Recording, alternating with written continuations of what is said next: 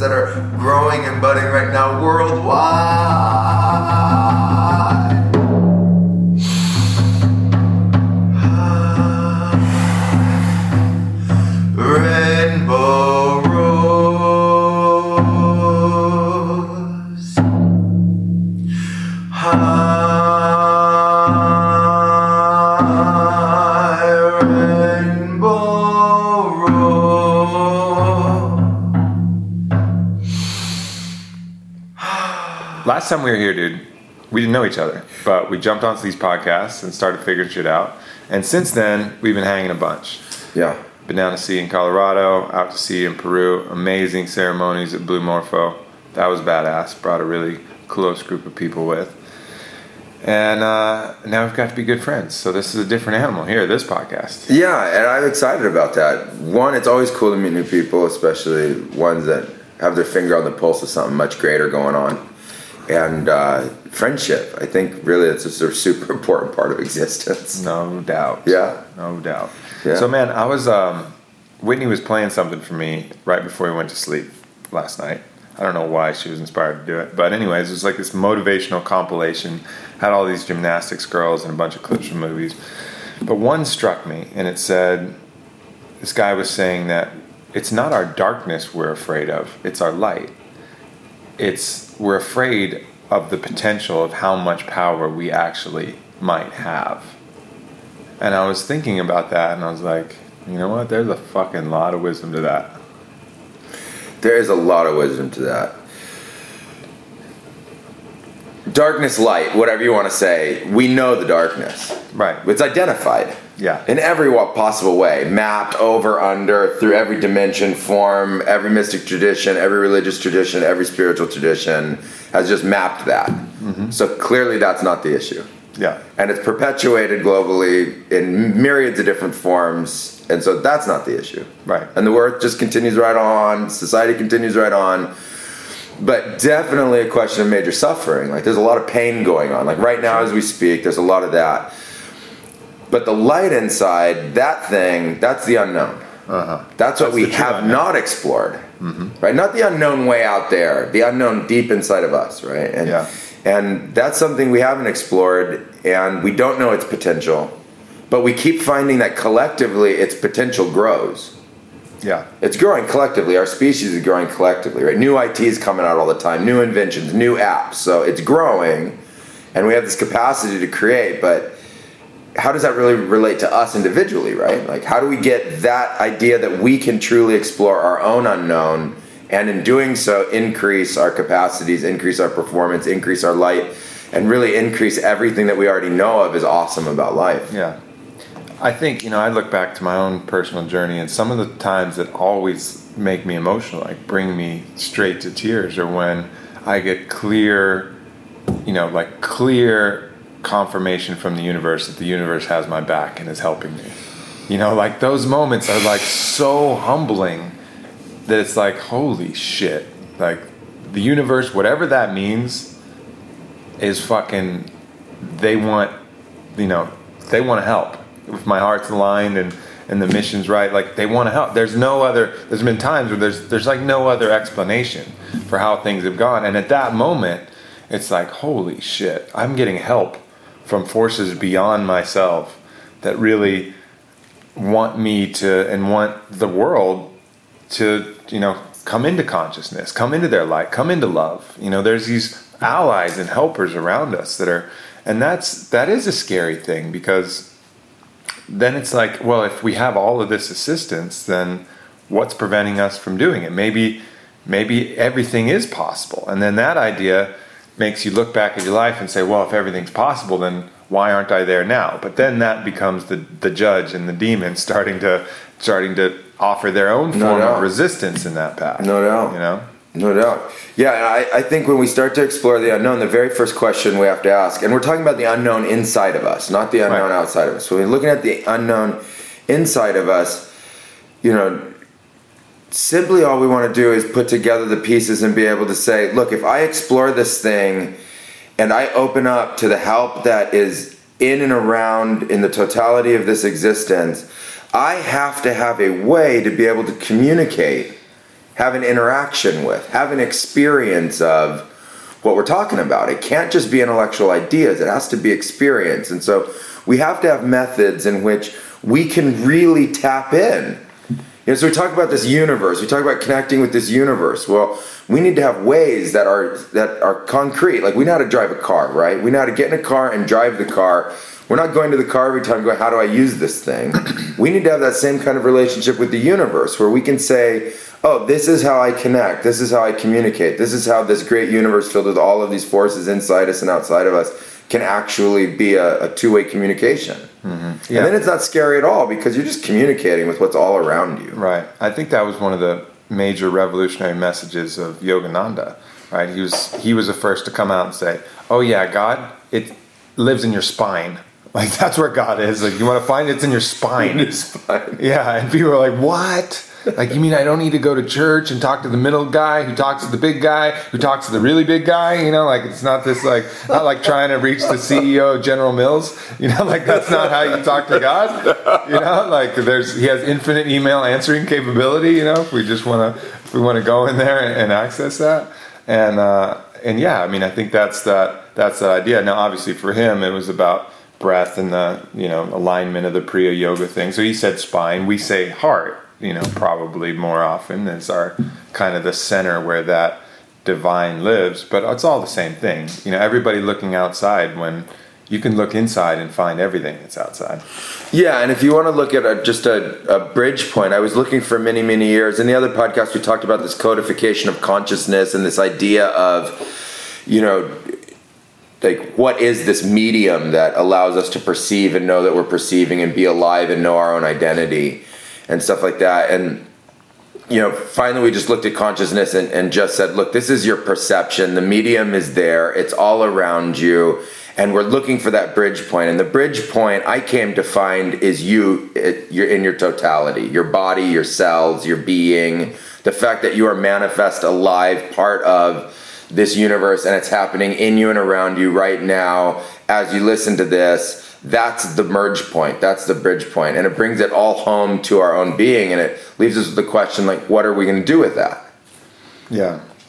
There's as I've started to work with you and we've got to share a lot of ideas, one of the ones that's come across, kind of many times is, I guess the beauty of the temporal nature of this. Because there's always that nagging question like, well, why? Why are we bothering to expand consciousness? Why are we, what's the reason to keep pushing? Why not just kind of, fuck it, drink some wine, just check out and let the thing go along its way?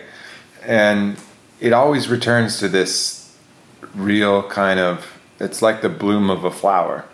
You know, it's like you could just walk right by the flower and not appreciate it and allow it to be, and then maybe the flower dies because it hasn't been cared for, or you can enjoy it, cultivate it, and care for it. And it's just a choice. You know, it's like, I think people look for these massive, like, epic movie, saga, dramas, but really it's just a choice. It's like, hey, do you love this thing? Do you want to keep it going? Or, nah. You know, and one is a lot more fulfilling than the other one. Yeah, absolutely. I think that when you're looking at just life itself, and you're connecting into your life, and you're looking at all of the parts, the first thing I start to look at are cycles, because they keep coming back, and they keep coming back, and they're just cycling through life. And if you have in you one of those that wants to do better at something, or you want to improve, or you want to learn, or you want to grow, or you want to do better at your job, or you want to fix stuff with your family, like anything that would really be about, like what you guys do, total human optimization or total life improvement, you come to a final point where you realize that the change is more important than the fear about changing. And when you keep finding that inside yourself, then you realize, oh wait, I can't be limited in how I explore this. I cannot be limited in how I ask for this change. I cannot be limited in what I'm going to experience. I have to just open up to all of these different ways, and any tool or any piece I can find that can really help make this evolution or change possible. Mm-hmm. And then you find that there's, you know, something deep inside, whether it's just a feeling, or whether it's in your heart, or whether it's in your spine, or it's in your brain. It doesn't really matter, because it just keeps coming back, and it matters. Yeah. And I don't think it needs to have language what that is, because I think if you put 7.3 billion people on the planet and you surveyed them, you'd get a really wide set of definitions if people were honest. Maybe we would get 7.3 billion definitions or reasons, or what that burning thing is inside of us. And when we connect to it and we use it as fuel and we learn how to do that, it starts to just turn everything on. You know, and then you feel better, and then you think better, and then you act in ways that are more in concert with your truth and with your heart. Yeah, the game becomes more fun. You know, I think you can almost simplify it to the very simplest state. If you enjoy life impeccably, like perfect enjoyment of life, you're on the right path. You know, because there's false enjoyments. There's the enjoyments of, you know, whatever substitution you want to do. You know, whether that's, you know, going from sexual encounter to sexual encounter, or drugs or drinking, or whatever, TV or whatever, checkout, which feels kind of like maybe that could suffice, but it's not a perfect enjoyment. Like, a perfect enjoyment is enjoyment of all the quiet times, the still times, and the sex. And sure, you can enjoy some TV or drugs, whatever you want to do, but it's enjoyment of all of it, all perfect enjoyment. If you're in perfect enjoyment, you know, generally for me, you're going to be helping people, because that's what feels good. You're going to be, you know, being someone that's, you know, a light in the world rather than an anchor on that. So if you just focus on perfect enjoyment, I think you'll be on the right path. Yeah, I think perfect enjoyment is a really interesting idea. And if everyone would just humor me for a second, I just want to break it down in a way that could help us. Perfect enjoyment. If we start with enjoyment looks at this as an idea that there's things that we enjoy and things that we don't enjoy, which is definitely true, and we know that as a duality. Mm-hmm. But then this idea of perfect stands right behind it. Mm-hmm. And the perfect is a kind of impeccability or a virtue that can really hold that duality within us, right? So it's like, it's not that I'm trying to get 100% of half of the coin. Like, yeah, my enjoyment, if I get all enjoyment all the time, that's not that idea of perfect enjoyment. This perfect enjoyment is like learning how to enjoy all of it, learning how to enjoy the good with the bad, learning how to enjoy the impulses that are within us and the crazy, twisty path that leads throughout our lives. And there's really no limit to how incredible that can be. There's no limit to how enjoyable that experience can be. There's no limit to how getting dirty in the mud and just going for it and not being scared, and then knowing that there's a shower 2 or 3 hours later, you know, so you don't have to be like the mud guy your whole life now, right? There's all these different systems of redemption within us, which do not come from outside us. They are allowances within us and permissions and gifts that we give ourselves of freedoms and and abilities to explore in the medium of our existence. And that medium I think of as literally what we have to play with, which are thoughts and imaginations, activities, experiences, physicalities, sensations. Sure. And there's been like this war on pleasure and this war on exploration and this war on the more enjoyable parts of life, and at the same time we're being taught that that's what we're striving for, yet that's what we're not supposed to ultimately get at the end of it or something. And it never adds up in my head. It's like, go have fun but don't do all the fun stuff. Go enjoy yourself but don't do anything enjoyable. Let's talk about laughter but never laugh. Let's talk about being joyful but never feel it in our hearts. And I sit around and I'm thinking, like, who's not seeing that there's no sweetness in the juice? Like, they took the sweetness out of orange juice. It's so fucked, like the way that we handle. Let's look at one of these great pleasures. Look at sex, right? And the way that these desert religions have decided to kind of use that as a tool to control and manipulate and create guilt and this whole thing. It's just so fucked, And then you read something like Aldous Huxley's Island or Starhawk's Fifth Sacred Thing, or go back to the kind of tantric practices in India. They're like, oh, there's this really pleasurable thing. So let's make it even more pleasurable, extend it, make it so that we're not constantly addicted to it, but that we can utilize it as a tool in our arsenal to enjoy this experience even better. But instead, now it's all barbed with guilt and all of these different issues. I think, like William Blake has a bunch of really cool poems about pleasure that's kind of bound in these thorns, and that's really what's happened to us. We put thorns around all these pleasure, all these pleasurable plant medicines are now illegal drugs, and these, the sexual pleasure is now going to get you to hell. To hell. What? Shut up. You define the medicine world from the center of your heart to infinity, however that's shaped, to the totality of the universe right now.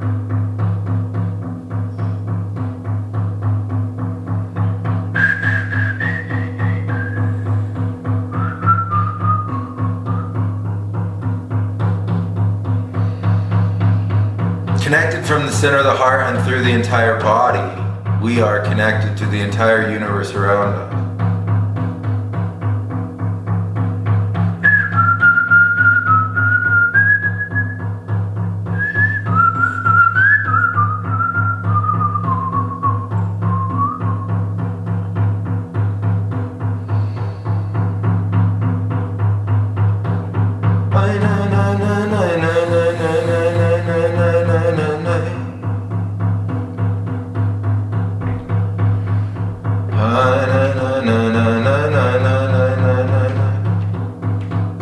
Define that medicine world, the universe and time.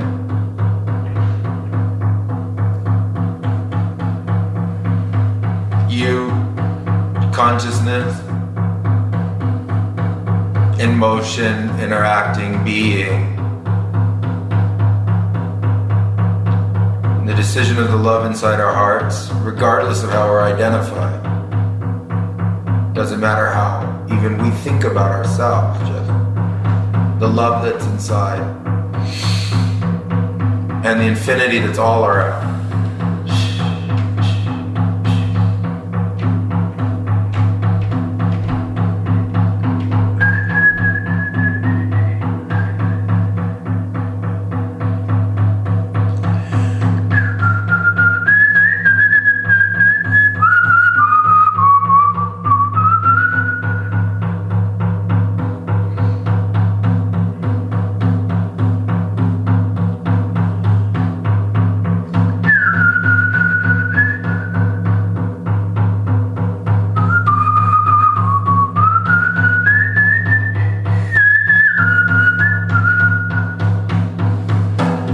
Find ourselves inside this medicine world, and it's a world of forces, a world of spirit. Physical, concrete, actual and real, as well as etheric, light, totality.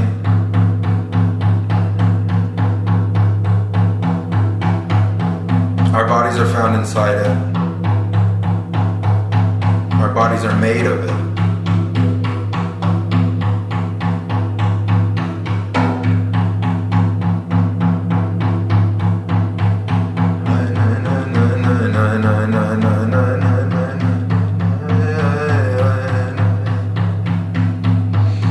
The space being a sanctuary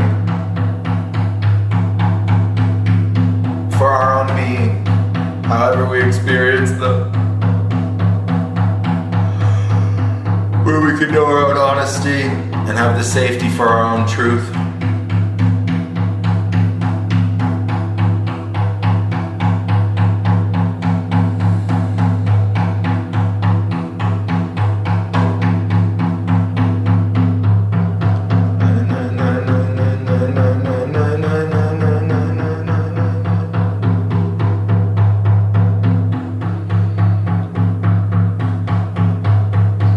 Set the intention to reconcile with the spirits and let the forces become balanced and neutral within us.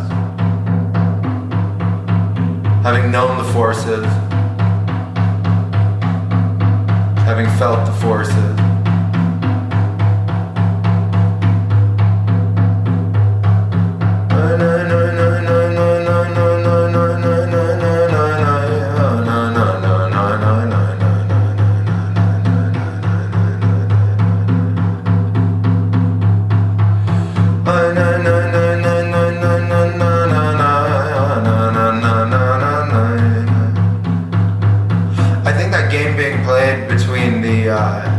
The masters who spar and don't spar is a fear of having it be true in the flesh.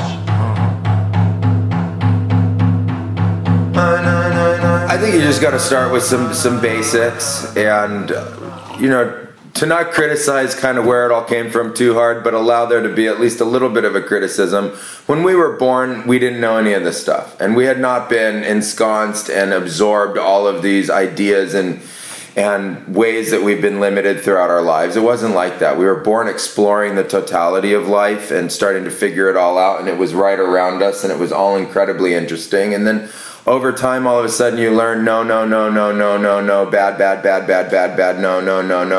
bad. And then it just gets gobbledygook in our brains. Yeah. That's how I see it. I don't see it as anything else. It just doesn't make sense. It's not logical, it's not rational, and it's not reasonable. First of all, you're born with genitals. Right. Born with them. Like, hello, you're born with them. Yeah, fabricated by the universe. It's not like you had to kill cells. You had to kill some innocent thing and steal their genitals. And that's why you're getting pleasure. No, look at them getting pleasure because they killed that bunny and ate its heart. And they're all tied in to a process of excretion, which, in most cases usually associated with this idea of urination. It's 5, 6, 7, 8, 9, 10, irritable bladder, maybe 20 times a day. You're like directly dealing with that and acting like that's not what it is. Yeah. Acting like those are not really our genitals. Like that's not really part of this physical body that makes up my existence here on earth. And I just think that if we can't use reason to look at the absurd and start to cut the fat on all the stuff that we know just doesn't add up and make sense, then we're not allowing ourselves our most trained and best tool to just understand our immediate experience and environment. Allow yourself thoughts. And that's right up there with that whole idea of sex and with the whole idea of these philosophies. There's all of this control over what your brain's doing. Like as if your brain's doing something that's terrible. It's not what your brain's doing. Your brain shoots light through it. Yeah. Literally, it shoots light through it. Literally light. We burn glucose in our brain and we turn it into light and we shoot that through our brain, and then the content of that gets convoluted and conflicted and whatever, and we buy into all of these stories, and until we allow ourselves the freedom to be able to have a rational thought inside our mind and then apply it to our own life, we're only ever going to be stuck within the forces of good and evil and right and wrong that other people have told us. And we'll never know it in our hearts. We'll never know it in our soul. We'll never know it in our being. And it's not to say, now everybody go get in a car and go redline your motors. It's not like that. It's like be responsible at the same time. Use the totality of your awareness to guide you in your experience. It's not just one or the other. It's all of it. it's your brain's in your head, and it's your intellect, and your heart's in your center of your body, and it's where we have love, and you have all this creativity down in your genitals, and then we act like they're never supposed to be linked, and some guy like Buddha from, however many thousands of years ago is the guy who's allowed to have that all synced, and nobody else is allowed to have that all synced. Right. It's like, why does that guy get to have it all synced, but the other 7.3 billion alive today don't get to have it all synced? So you get to have your brain doing one thing with your heart doing a whole nother thing, and the lower part of your body's in a whole nother paradigm, and then not be allowed to have it make sense. Well, no, I think it makes sense. I think it makes perfect sense, but it takes some courage to look at it outside the box. People deny their own. And again, it goes back to what we started at the beginning. People are in denial of their own possibility, their birthright, their power. We all have the ability to do that. You look at what the actual teachings of Buddha or Christ are, and they're not saying, you'll never be like me, nah, nah, nah, nah. That's not their fucking game. The one-off clothing. Yeah. They're like, look at me, you suck, fuck you. That's not their game. They're like, all of you can do this. Like, I'm no different than any of you. So do you want to do this or not? And then people are like, you're the master. Like, no, you can do it too. You can do it too. You can do it too. But people just, they don't want to accept that. They turn, right at that moment, they turn away from the light. Yeah, but I think like right there, we have a problem of worship and an idea that we want to put onto somebody the stuff that we don't yet have and think that they're awesome, whether it be mystical like a guy like Buddha or Christ, or whether it be, just wealth or whatever, just straight money, whatever. You're looking at that guy, and I think right there for anybody, it's just to start to say, I'm that guy.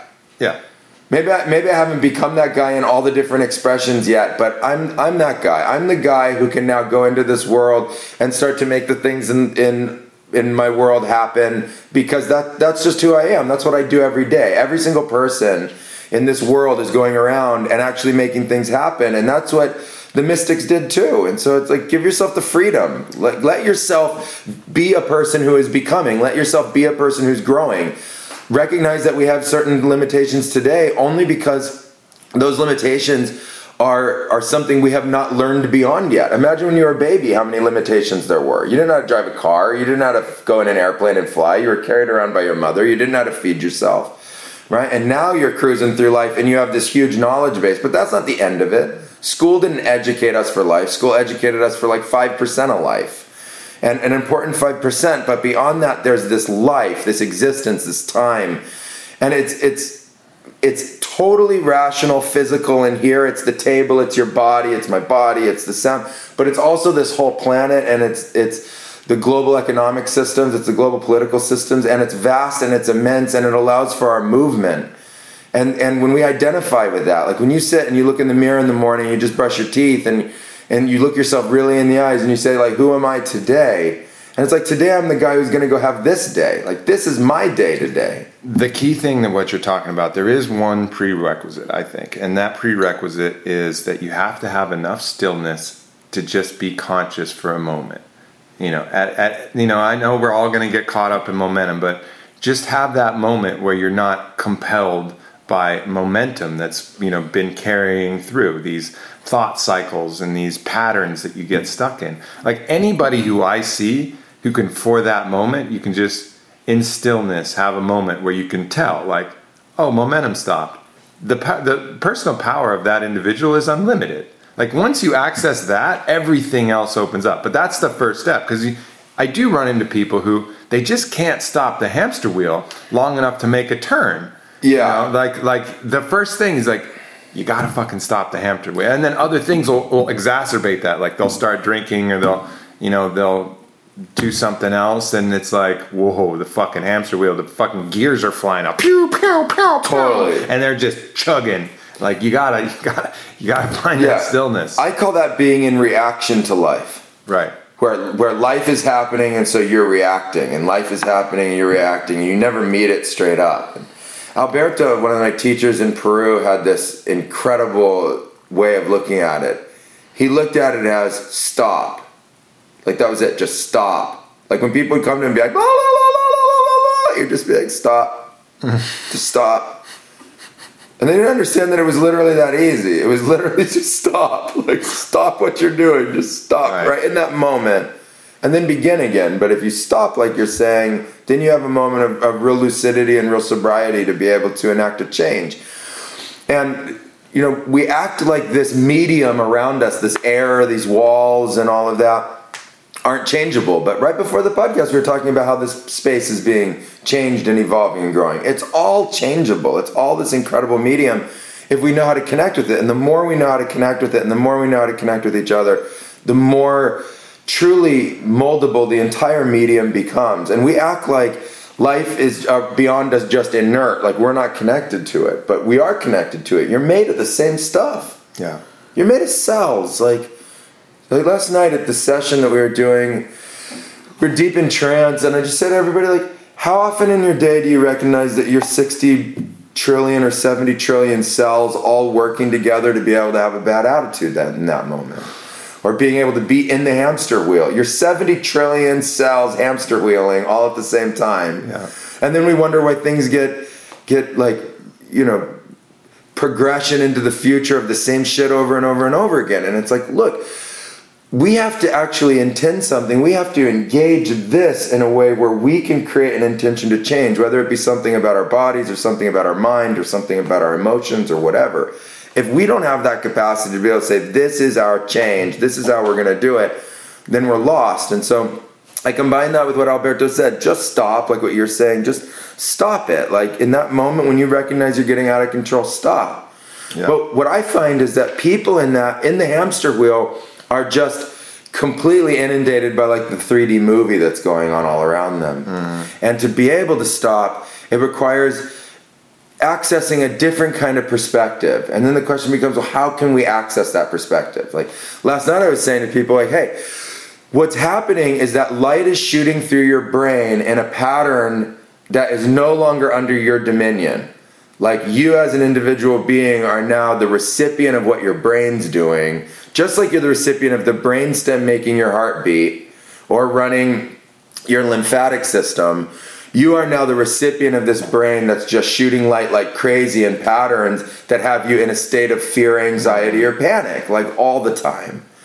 And that's the perspective that I use to jump out of it. I go straight to the anatomical. I just go like, what is this thing? It's a brain. What's happening inside of it? Light shooting through it. Is that measurable and empirical? Absolutely. And is that me, the essential me? And the answer is no. Absolutely not. This brain, these emotions, these things, these are, all right, yeah, they're a part of who you are. Texture, it's color. But they're not you. And I think that's one of the great wisdoms of your teachings is finding you. And you go straight 9 layers deep into the heart. And that's where you say, okay, you want to put to the point where you are? All right, go there. Like, not in the brain, not in the middle of your head that's shooting light and getting emotional and all this shit. Identify with your heart and then appreciate and love everything else. Oh yeah, I got this cool brain that does cool things. We make words, we create shit, we do stuff. But the essential me is somewhere else. And then it takes so much of that fear away. I think it takes all the fear away. I think when we know what the universe is and what we are and that we are part of that universe, and as we start to explore more into the unknown,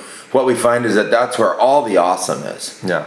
All of it. All of the great awesome is in the willingness to just step into the unknown. And the way it looks to me, like collectively on the planet right now, is just a very, preschool to kindergarten version. There's just so much fear of stepping into that, even though we have example after example of what happens. Like, you can be scared of, talking to that cute girl or that hot girl across the way, and you're sitting there, or vice versa, you're the girl looking at the guy, and you're sitting there telling yourself a story in your head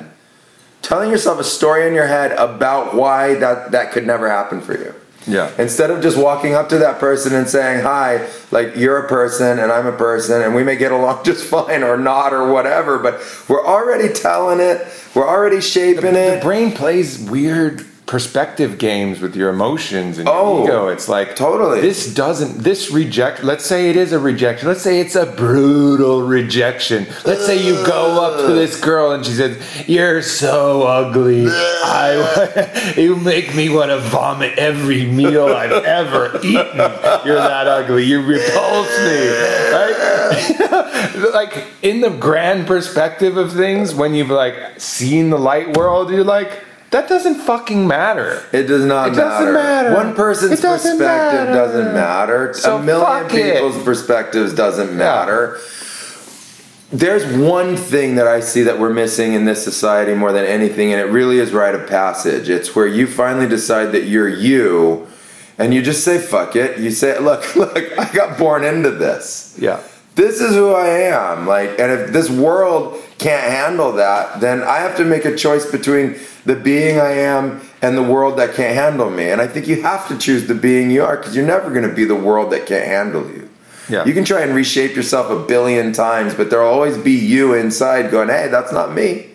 You're just playing a role. Mm-hmm. You're just acting like some way that you really don't care about. It's not really in your soul. It's not really in your heart. That is not perfect enjoyment when you're not being yourself. That is not perfect enjoyment when you're not being yourself. And that's a simple organizational method.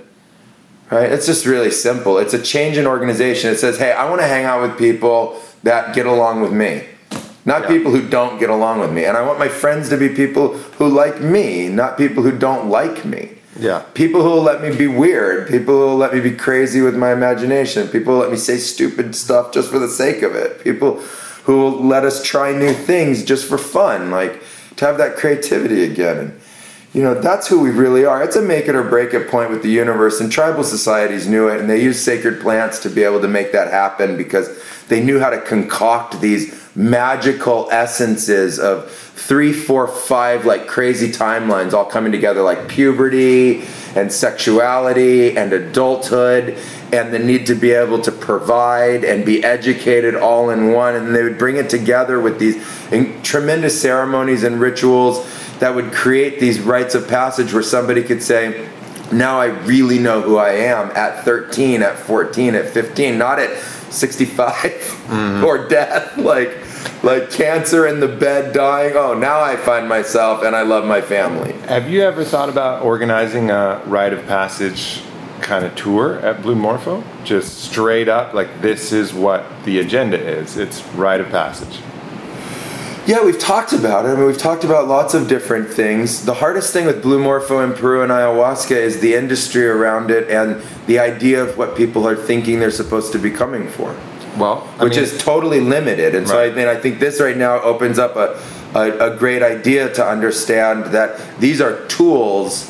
Ayahuasca is a tool. It is a tremendous teacher plant, but it's not something that we go to where we give our autonomy away and we give our soul away and we give our being away and say, oh, now you run my life. That would be completely crazy. It's no, I'm going to this tool and I'm asking this tool for something, and if it's within the tool's capacity to give it, it can provide it. Sure. And so a rite of passage, absolutely, and I think it's a fantastic idea.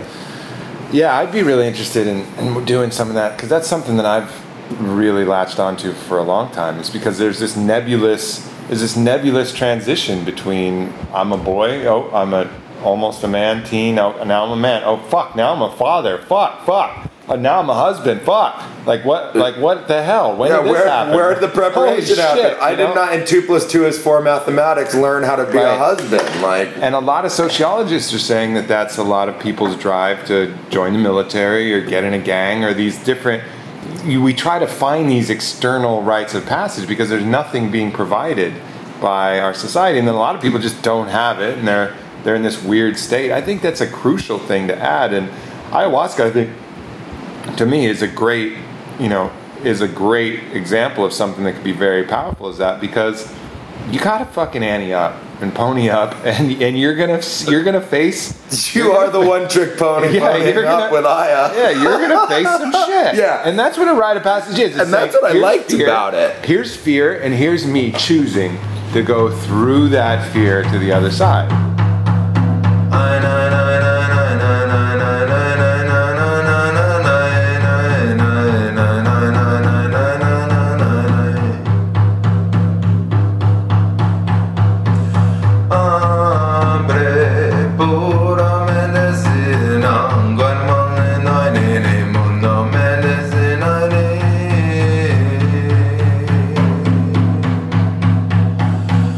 Limpia mongi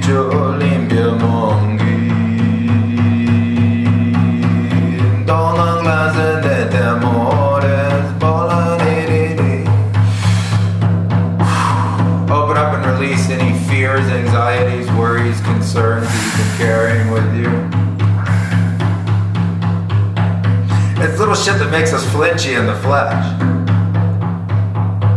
The flesh is so poor, it's like, at any given point in time, it could be like, oh shit, I'll have to deal with that later. So any of that stuff, just let all of that go right now.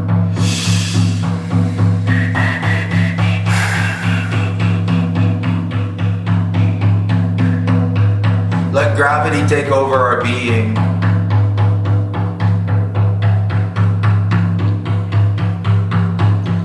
Literally like a force in outer space, not some like spiritual imagination stuff. Gravity. In the chair, body. Connected to earth. Forces at play in a kind of balance to fly around the world. Gravity. The gratitude to gravity runs deep.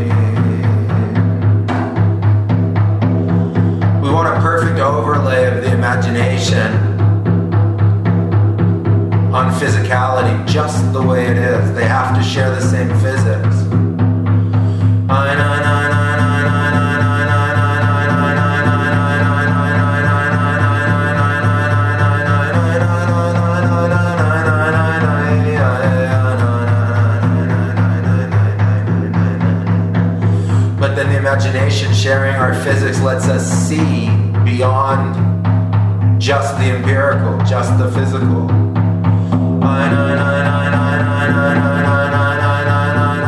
When I first drank ayahuasca, the very first time, and then I decided just to continue doing that. But the very first time was the scariest experience of my life, bar none.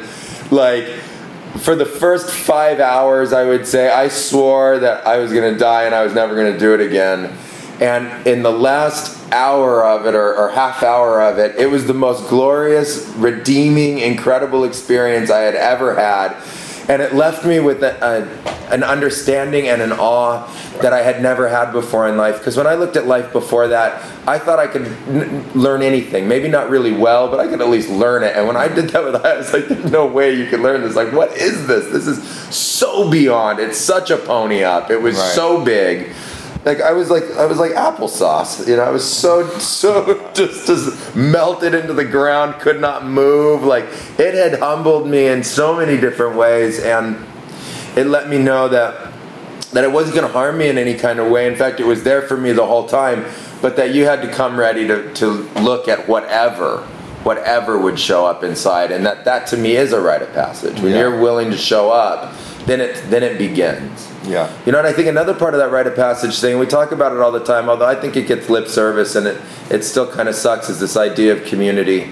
And a rite of passage in a tribe is to become a member of the community. You are now... It's a sacrifice of your own self-interest for the greater whole. For the greater whole. And that is a very important piece of it. And to understand that we live in a society now that is not tribal. It's clique-based. It's a little different. It's like these groups oscillating around, these groups of atoms all running around together, and then they run into other groups and stuff like that. But we need to have a connection. It's just a recapitulation of tribalism, though. Yeah, but it's in a weird way. It's a weird thing, is what exactly. Yeah. That's what I'm trying to say. And so we just need to have an element to understand how to then truly be part of something, to feel like we're not just identified with it, but we're actually part of it. And that's what I call mission. I don't see, we don't have tribe providing one mission anymore. We have, across the United States today, as we're talking, there's trillions of missions going on. A mission of a company to grow, a mission of, helping feed homeless, or the mission of new creation or whatever. There's all of these missions, and I think that's what we really get behind, because that's that place that's propelling you and pushing you forward in life and moving through time, where you feel engaged and you're doing something that has meaning for you, and that you're finding the community of the other people out there that it has meaning for too. Mission is so paramount, and that's something I talk about in my upcoming book a lot. I mean, that's your fucking guide star. That's the Southern Cross. That's the North Star. If you don't say, hey, we're going that way, if Christopher Columbus was like, he was kind of a dick, but whatever, I was the first explorer that came to mind. If he was like, hey, we're gonna fucking sail around, anybody want to come? Be like, fuck you. No. He's like, no, listen, there's land. If we keep going straight that direction, I'm telling you there's land there. And that was his mission. He's like, that's it. We're going that way, and there's land. And then people are like, you're crazy, but I like it. Totally. But otherwise, he would have been like, listen, this is what we're going to do. We're going to go out in the middle of the ocean, and we're just going to have oars on one side of the boat, and we're going to row and make circles. And I'm like, fuck, who's going to join that guy? You have no idea where the fuck you're going. You're just going to run out of resources. You're just going to get tired. Yeah. You have to have a mission first. That is your guide star. When everything else is confusing, you go, oh yeah, that way. Is everything I'm doing going that way? No, fuck, I'm going the wrong way. I don't have the fuel to get that way, so I got to do some other things, some little side missions in order to get there. But you got to have that mission. And if you don't have a specific mission, here's a good surrogate for the good of all. Just put that as a fucking placeholder there. That's a great one. Para el bien de todos. Put that as a placeholder, and you'll be all right. Absolutely. Mission is key. It's key. Where are we going with this? What are we really doing with it? Why are we alive? It's a simple question, and it burns inside, the deepest recesses and crevices of our being. What are we really doing? Why are we doing it? Where are we going? And it all gets answered in mission. And then people get caught up in the specifics. I have to know specifically. And what I love about para el bien de todos, or for the good of all, is that it has no specific in it. Yeah.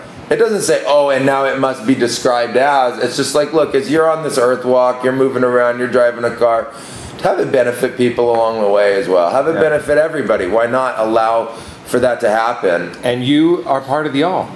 You are included. You have a right to your own happiness, just as you're trying to increase the happiness of others. Absolutely. Why not? I mean, that's the key element of it. If you're going to create suffering for yourself in trying to help other people, how is that going to end up creating a system that grows, right? You're harming yourself to help others doesn't work. It needs to work in a way where everybody's being benefited at the same time, especially yourself. And in fact, it starts with yourself, because you're the one doing it.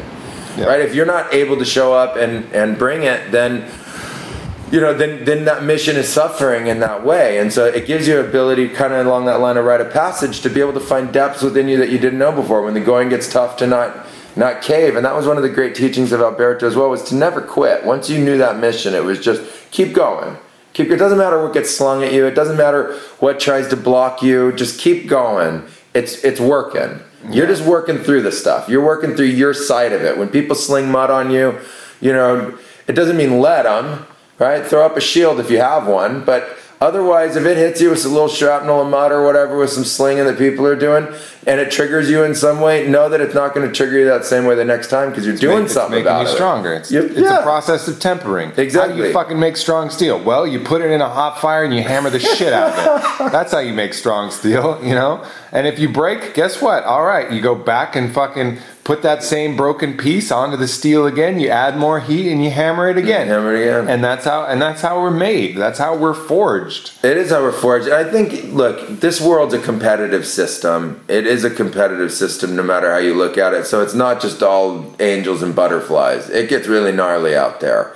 And so if you want to play and you really want to do well in your life, you got to be up for that. You got to know that that's part of the game. And everybody who's standing in different roles within this whole experience of society and groupings and tribes and collectives that are really moving and really doing something, they've all felt it. They've all been stung. They've all been kicked in the balls as hard as you could possibly imagine. And what separates them is the idea that they're willing to just step up and keep going. They get up, they retrain, they retool. They're willing to be fallible. They're willing to make mistakes. Mm-hmm. Every successful person I know has been kicked so hard a couple of times that when you look at them and you ask them, have you felt the sting? It shows in their eyes. Yep. Like they have tasted some life that just is crippling their brain in some ways. And that is important and not to be shied away from. I do not understand where we got this idea that life lost its edge. Are you kidding? Life was edgy the whole time. It's moving matter. How could it not be edgy? We move at extreme velocities. We got to accept that.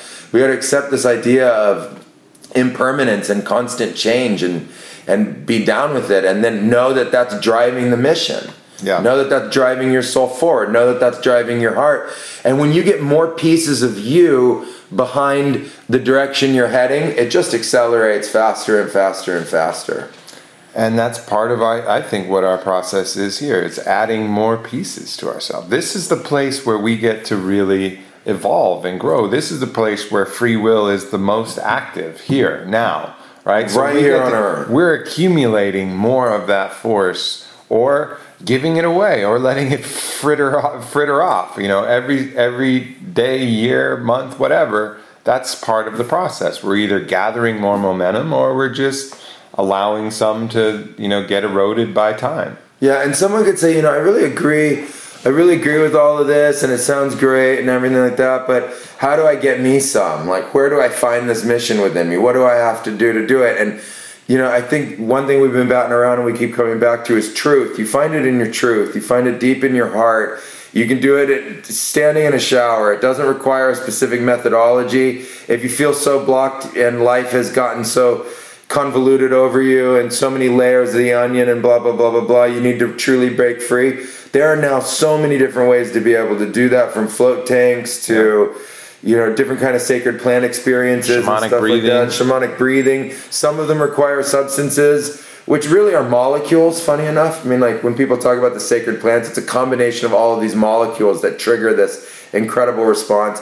There's all of these different ways to be able to have that moment or call for that moment, and if you're open to it, you're going to find it deep in your heart, inside your very own truth. It was there all the time. You're just uncovering it. You find it like a little gemstone deep inside, and then you know it. And once that awareness goes up into your brain, it just links the two in a direction between your heart and a brain, and you'll feel like you've just doubled or tripled your capacity. Yeah, and that's when it goes. That's when it goes well. And I think we got to throw the caveat out there, because if you're in the wrong situation with the wrong people, it doesn't always go well.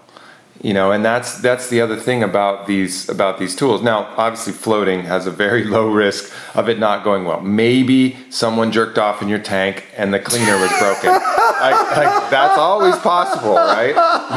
But like you can soak in semen and get out and you'll be pretty fine after. It's a little nasty, But if you go to someone who's practicing Aya the wrong way, it's a little sketchier than soaking in semen. Okay. I would choose the semen bath any day over the bad Aya bath. Well, I think that they're identical, only one is on the outside of your skin and the other one is like deep in the molecular recesses of your entire body. Right. And so you literally have more skin in the game in the ayahuasca. And so I think in that regard you need to be very choosy. And know what you're doing, right? There's all these ideas out there about these sacred plants, and look, there's a million different ideas about what's the best and what's this and what's that, and the reason why there are thousands and millions of ideas about that now is because that's how many people have participated, and they've all come up with their own story and their own attitude about it. What people need to find is a place where they're going to be safe, where it's professional, where it's well cared for, where it's within their budget, and that they know that the people there are practicing a practice that in its simplest form are just there to fulfill your intention. Yeah. Right? It doesn't really matter as much what they're about as long as they're there to be about you. And if they're about you, then you know they're practicing a kind of practice where your intentions can be fulfilled. Yeah. And that's what's really, really important. And any of the sacred plants, you're using plants to alter the nature of your brain chemistry over an acute period of time. You want everything about that to work well. You think why do you think like chips, for computers are in these incredibly constructed environments so that no dust gets on it during that time, that it all is manufactured perfectly. We're talking about making a psychological, energetic shift in somebody when we talk about using these plants for personal growth, passage of rite of passage, awakening. If you can get as many of those variables around you to be supportive of that, you have an exponentially higher success rate. Yeah. And there's a lot of difference between just, plop it on the ground somewhere in the jungle because you think it's authentic, getting eaten by a million mosquitoes, which I know Aubrey doesn't Fuck like. that. Fuck that. Think about it. You're in an environment, you come from the States where you have air conditioning and mosquito screening, and now you're in the jungle and you're sitting there wide open, and during your 5 hours of the greatest self-realization you've ever had, you're going to be bitten by 100,000 mosquitoes. Does not sound fun.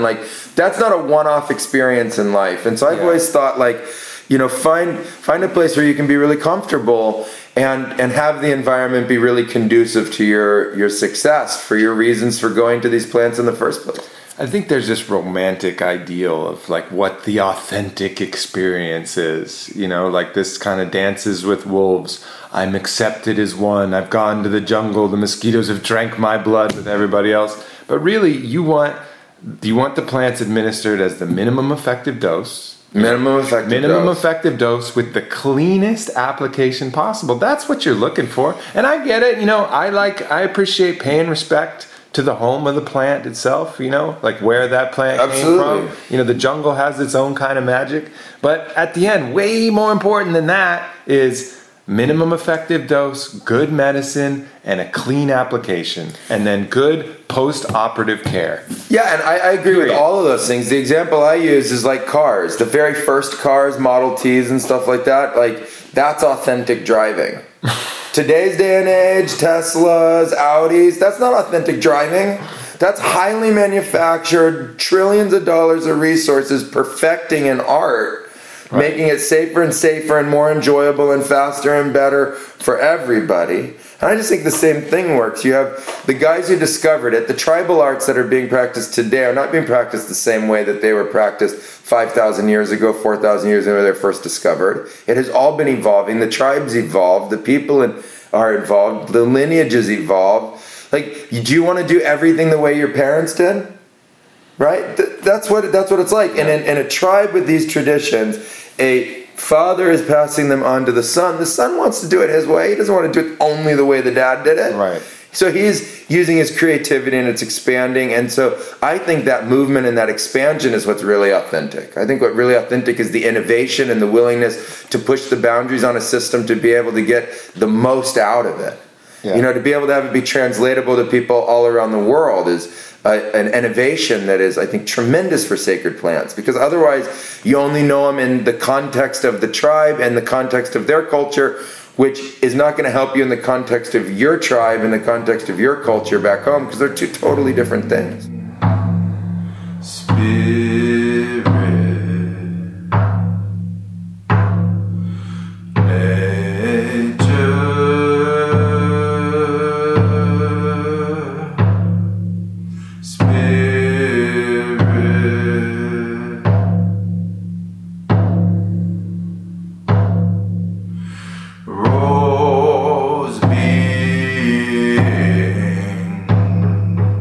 Sob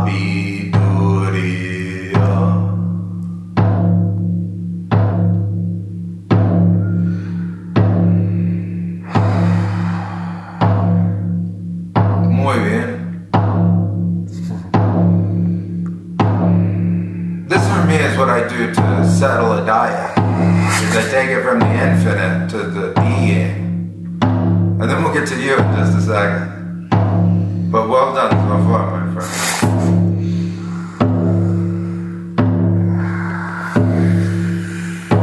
I like precision, and I like things to be incredibly balanced when it comes to questions of the spirit.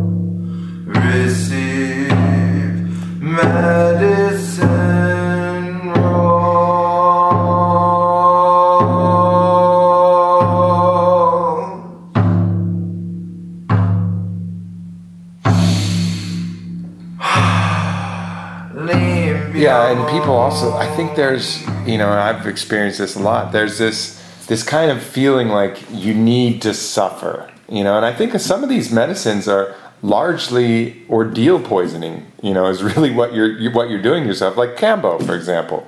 I'm fairly convinced that the most, really one of the main things that's going on there is, I'm sure, all right, maybe some properties, but it's ordeal poisoning. It's something so horrible that at the other side you feel amazing. I didn't fucking feel amazing. I just felt like something horrible happened. But I think that's a lot of part of the idea, and I think part of they want to atone for their sins. They have this voice that's saying, you need to be punished for the way that you've been. So wretch all of that and suffer, be miserable, pay for your sins and suffering.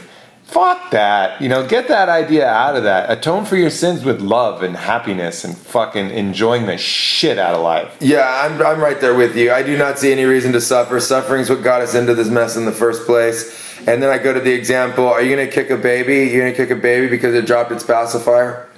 You just go kick it. It's hurting in that moment, it stubs its toe. So instead of saying it's a boo-boo and it's going to be okay, you just start kicking it. That's what we do to ourselves. All the time. All the time. We start taking our mind, you're so stupid, you're this, why'd you do that? That was so stupid to say that. We get all down on ourselves, we get all this insecurity. And we're children of this universe, literally. The universe, however many years it's old, science is saying, over 46 billion light years. It's pretty old. Us, 20, 30, 40 years, 3, 4, 5 decades, 6, 7, 8, 9, 10. You're like, wow, someone made it to 100. in comparison to the whole universe. I think we're like children of this universe, and we're learning about it in every single moment, and that we have to give ourselves that compassion first. It's like, why kick ourselves when we're down? It makes no sense. Give yourself love. I mean, like, what you wrap a child in a blanket and you make them feel better and you tell them it's going to be okay, but it's going to take some time for the pain to stop, and then they just chill out with it, right? Yeah. That voice in our head is so savage, and I think one of the things that I've been tracking also in this book is that the most challenging part is feeling that you deserve to change, that you deserve something better, because there's so many voices in our head that say you don't deserve that, you don't deserve that. They want to continue punishing for these made up, societally enforced, what the Toltecs called the mitote, the dream of the world that has said, you're not worthy, I love you only when, and you haven't done that, so you're not worthy of love. This whole fucking concept is, the very first thing is be like, yeah, fuck yeah, I deserve that. Like I said, we're all babies here. Babies are going to drop their pacifiers. They're going to shit their pants. Like, it happens. It happens. It's just part. It happens to all of us, And I think it's almost easier to do that with other people than ourselves. But it is a really cool gift when you're able to do that with somebody else, because that's hard too, not judging somebody else. And I remember I was with my great friend and brother. He's been on this podcast, Parangi, and he looked at me one day and he said, "You know what, Aubrey? You're always forgiven. No matter what happens from here on out, you are always forgiven."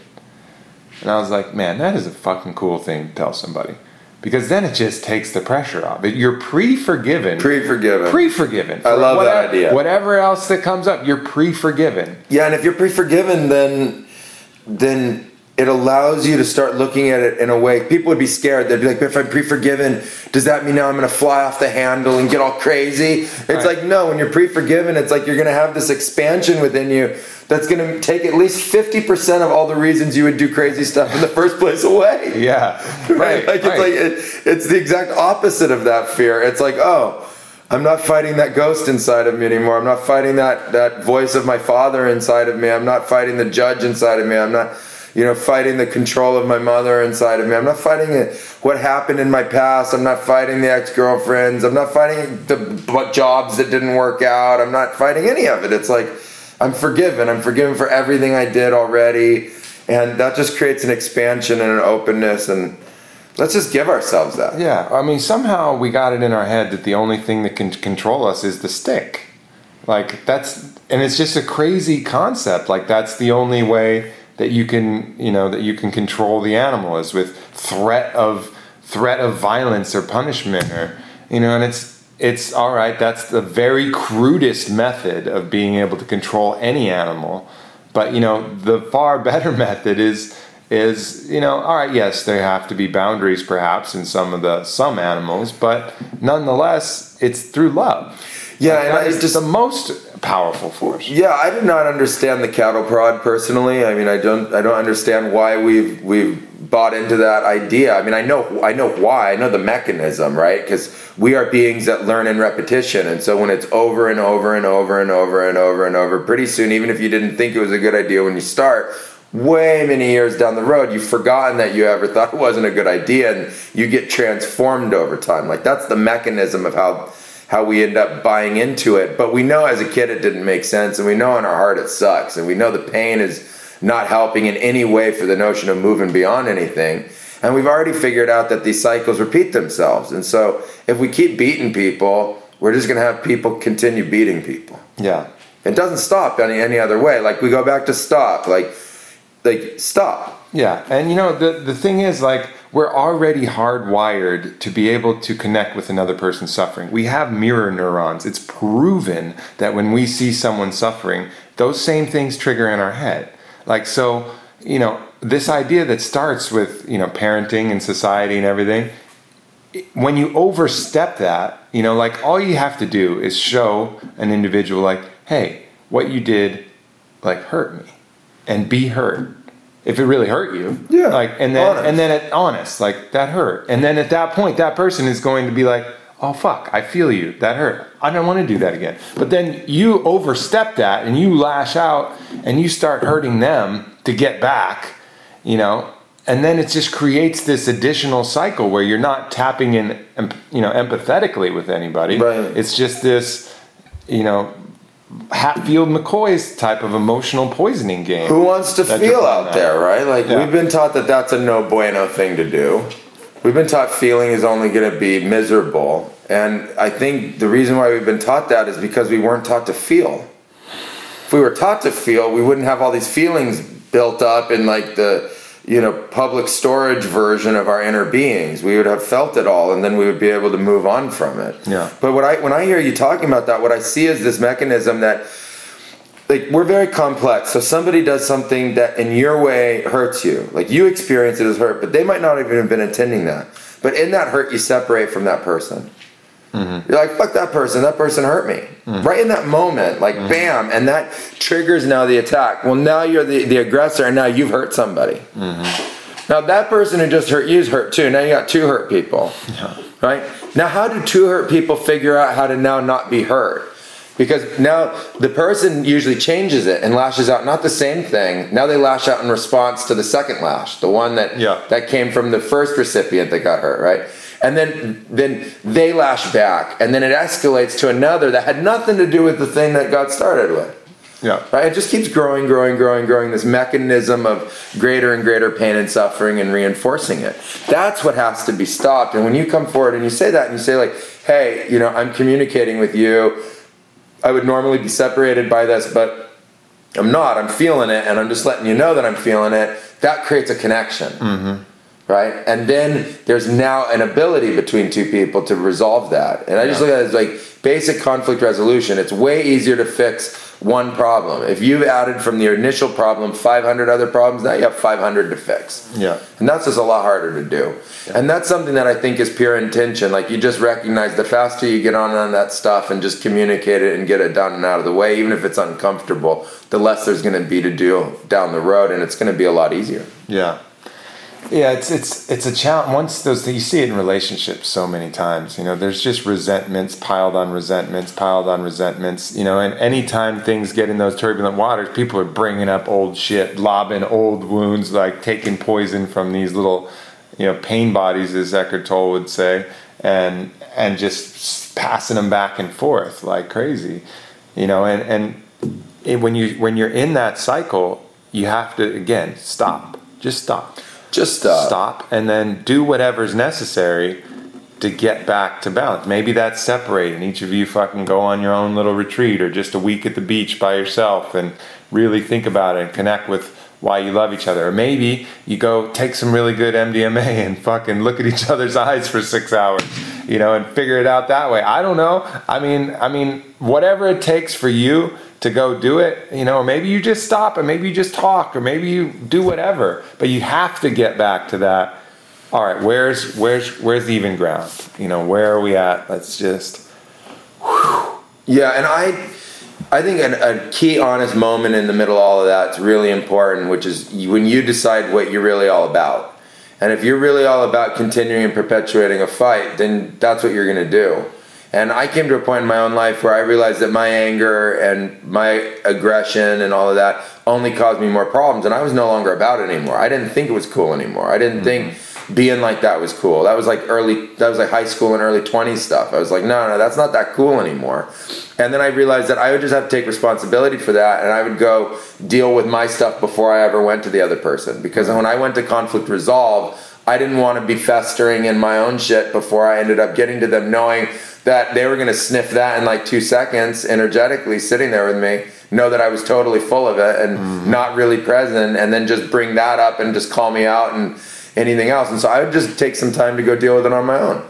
Yeah. Go to a park, go out in nature, go connect with a tree, go feel the ground again. Like, you're all up in your head and the emotions are all going crazy, so just go get grounded, go deal with it, breathe it out, feel it, deal with it, and then come back to the person and say, look, now I'm ready to have the conversation. Yeah. You never have to have the conversation, especially around conflict, until you're ready. Yeah. Like, you don't have to get forced into that. That's another reason for more punishment. Mm-hmm. We don't need that. Yeah. Agreed, brother. Agreed. So, rite of passage. Let's do it. Yeah, you want to do we put some rite of passage Some point, together? I mean, we're talking about it now. It'll take a little while to put together, Sure. but I think that's a good idea, man. I'd love, and there's, obviously ayahuasca is one modality that we could add in, but there's a million ways to There's do a million ways to create rite of passage. And I think it's just important to know that all you're doing is creating an acute environment that's about transformation. Yeah. There's a lot of ways to create it. It's not I have to harness from these traditions and cultures. What the traditions and cultures were trying to establish and achieve was an outcome, which was going to be important for the collective. Mm-hmm. Not just the individual, but for everybody involved. And I think that that's important as part of that, para el bien de todos. No doubt.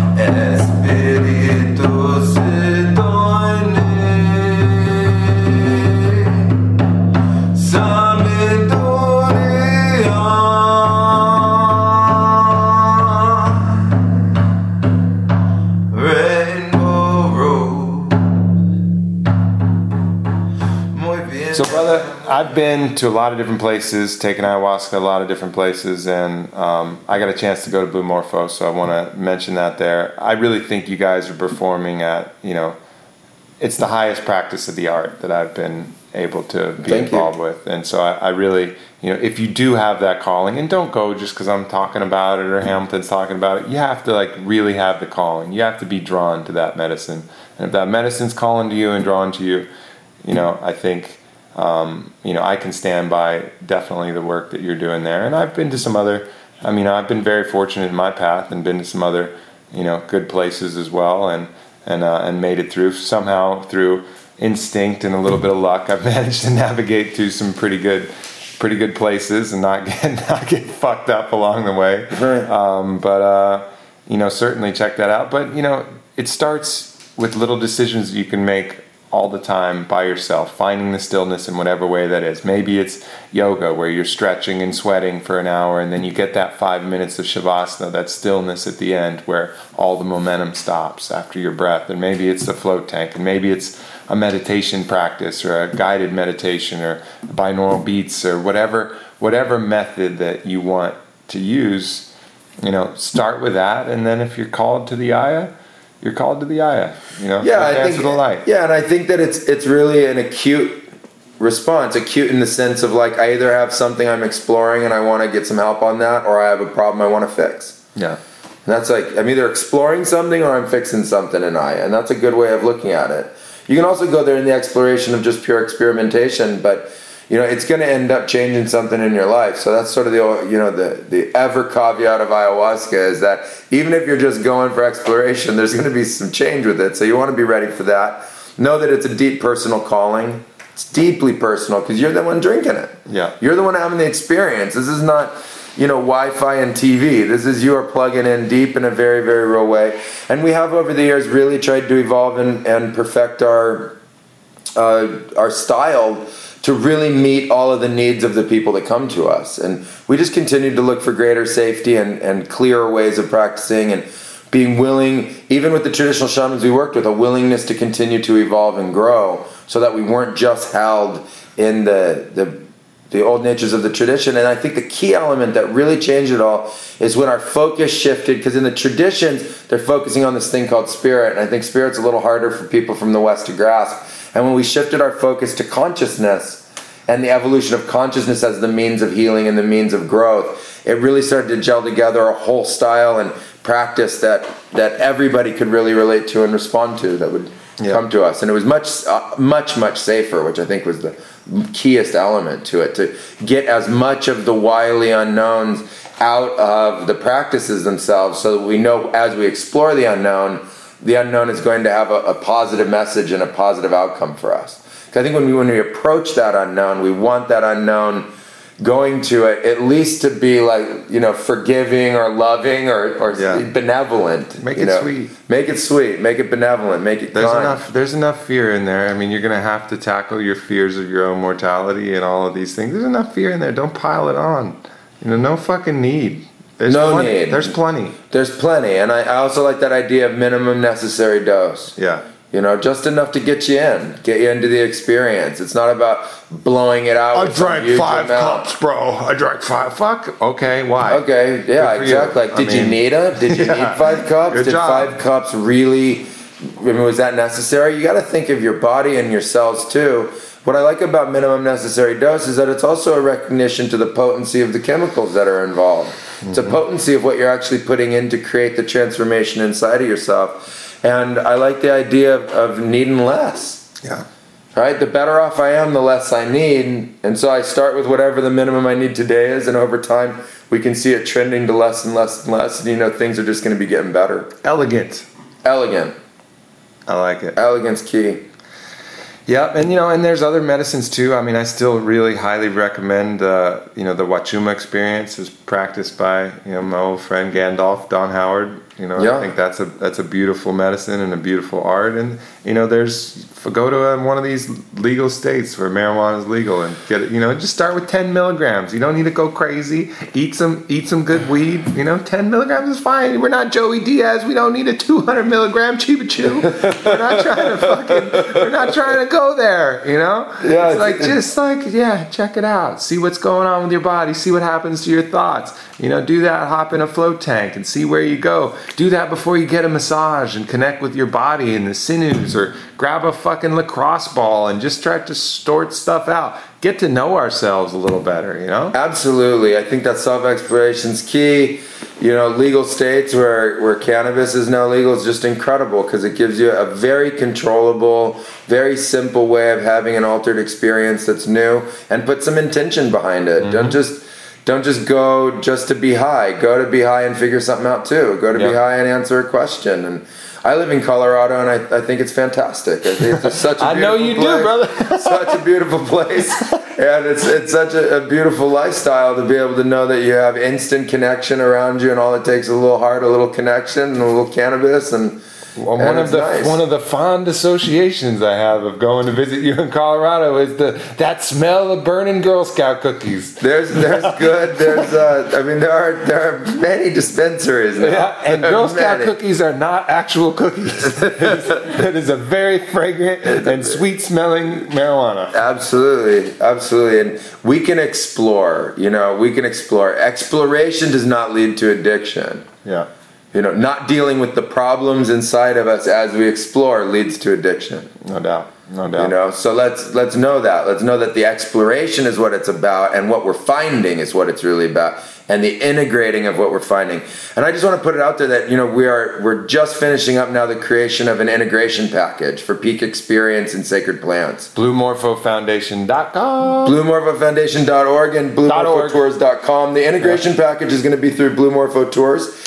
And this this idea is that it's not just about sacred plants, it's about anything. If you go off and do a meditation retreat, like 10 days, 15 days silent meditation, you've never done anything like that before, and you come home and it is just like all this change has happened and I don't know how to integrate this, we're creating everything that we need for that, because we've recognized that integration is where the real lasting change comes from. We want this evolution in our lives. We want it to be consistent over time, not up, down, up, down. Like, no, I'm learning and getting better, learning and growing and optimizing. And so this idea of integration is really coming forward, and I think it's key. And so this could be used for really any of the substances that are out there and any of the peak experiences that anybody might be having some desire to integrate. And so, I think it's going to be a real gift. It's going to answer a need that's within this whole exploration and this whole movement in consciousness. Yeah. No doubt, brother. Well, I appreciate you. I mean, it's been I feel like I've known you for a lot longer than, what is it, like 9 months? I don't know, yeah. It's been a good ride, man. It's been a hell of a ride. It's been a good ride. We've had a lot of fun. We've had a lot of fun. We've had a lot of fun. A lot of fun. And it's not just about plants. There's been a lot of other kinds of fun. Wake surfing, hiking, whatever. There's other fun out there than just this too. It's like, be open to all of it and make it fun. If it's not fun, why are we doing it? Mm-hmm. Agreed. I'm done suffering. You? Perfect enjoyment. You done suffering? I'm done. All right. I'm done. Let's do it. Let's call it. Thank you so much, people. Much love. When gravity pulls us deep to the flesh, we have to remember to keep feeling all the way in.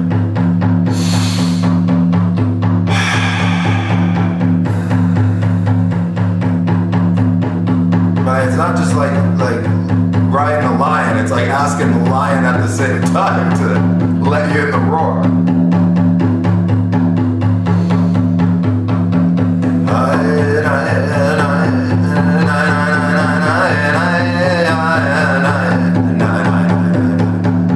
And now we have the body receiving the rose in its totality